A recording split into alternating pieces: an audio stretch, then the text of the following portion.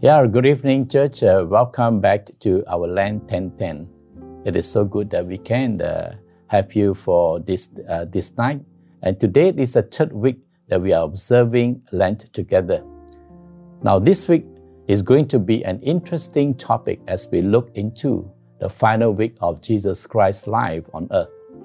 It is called the Passion Week of Christ as we reflect on His movement and actions during this Passion Week, from Palm Sunday to Good Friday.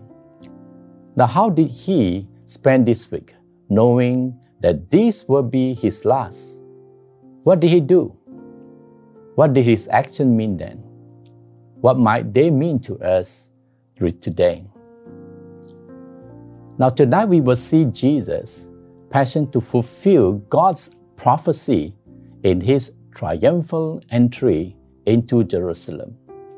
So we are going to look into the text and reading from Matthew chapter 21, verse 1 to 10. Yeah, follow me on the screen as you read this together with me.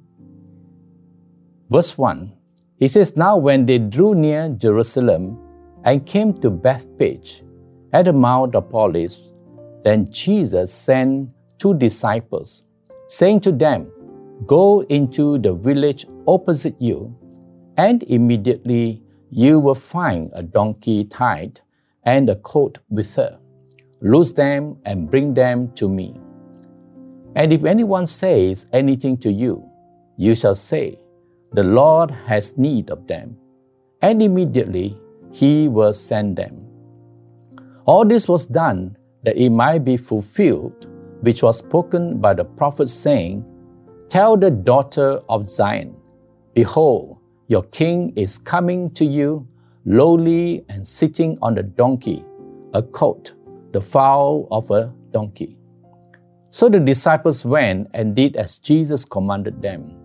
They brought the donkey and the colt, laid their clothes on them, and set Him on them.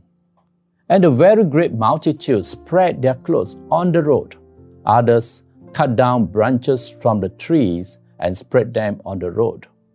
Then the multitudes who went before and those who followed cried out, saying, 'Hosanna to the Son of David! Blessed is He who comes in the name of the Lord! Hosanna in the highest!' And when He had come into Jerusalem, all the city moved, saying, 'Who is this?'"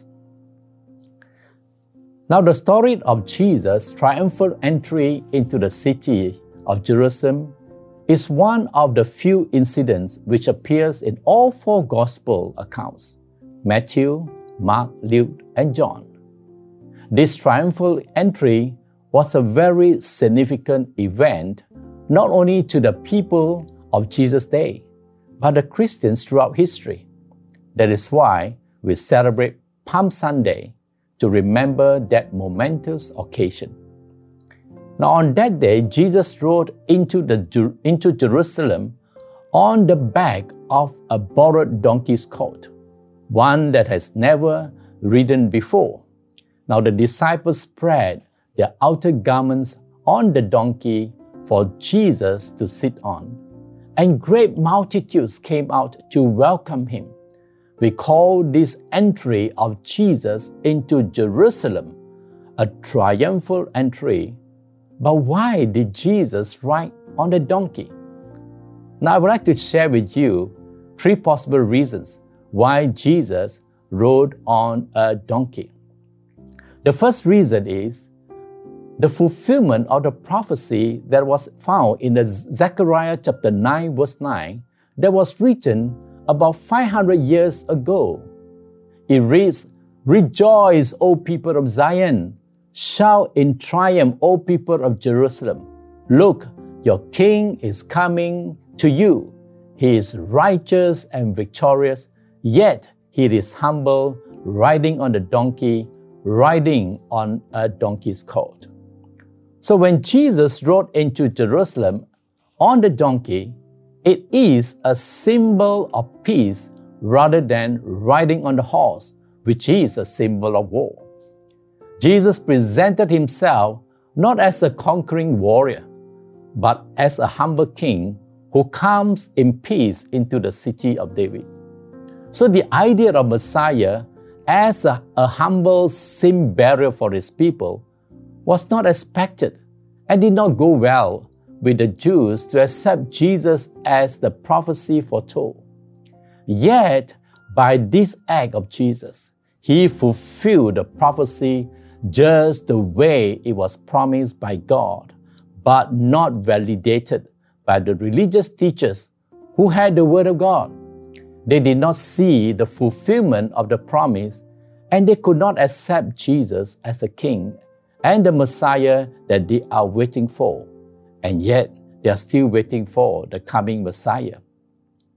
The second reason, Jesus rode into Jerusalem triumphantly with multitudes hailing him with a joyous welcome, shouting, "Hosanna to the Son of David! Blessed is he who comes in the name of the Lord." Now the word Hosanna comes from two Hebrew root words, Yasha and Na. It means, "Save us now, we pray." Now this is a cry for help. The people were looking for a Messiah to lead the charge to overturn the treacherous rule of the Roman Empire to save Israel. But God's plan is not man's plan. God's plan is not about a physical and temporal kingdom, but He is establishing a spiritual kingdom that is permanent and eternal. So when Jesus rode into Jerusalem on the donkey, He didn't look very kingly, for He didn't have an entourage of army. He didn't overcome the Roman forces to make Israel a great nation again. So God's way is not our way. Jesus came not to conquer, but by force as an earthly king, but by love, by grace, by mercy, to free people for His eternal salvation. So His message is one of peace with God, not a temporary peace, but an eternal peace. The third reason, Jesus rode into Jerusalem triumphantly into the hearts of people, for His kingdom is built in the hearts of His people. He reigns in peace and love that His people may exhibit the same qualities for the world to see Jesus as a true and living King. Now, people have many different expectations when they look at Jesus. Are we any different today? What the Jews failed to see was a part that Jesus' victory is not an earthly kingdom, but a spiritual kingdom. He came to overcome spiritual darkness that you and I may experience His kingdom of light. Multitudes were looking straight at Jesus, yet they could not see Him as the Messiah that they were waiting for. What do you see in Jesus? Can you see Jesus as the Messiah, riding into your heart to bring you His peace? Let us pray. Lord Jesus, open our eyes to see You as a Messiah, the life giver who restored our soul, body, and our spirit. Now open our eyes, Lord, to see You as the only God worthy of our worship and our praise. May we receive the joy of Your salvation to live in Your peace and live as we look up to You, to see You as our shepherd and mighty God. In Jesus' name, amen. Now take time to go through the reflection questions with your family or your friends to spend some time praying as a family for one another.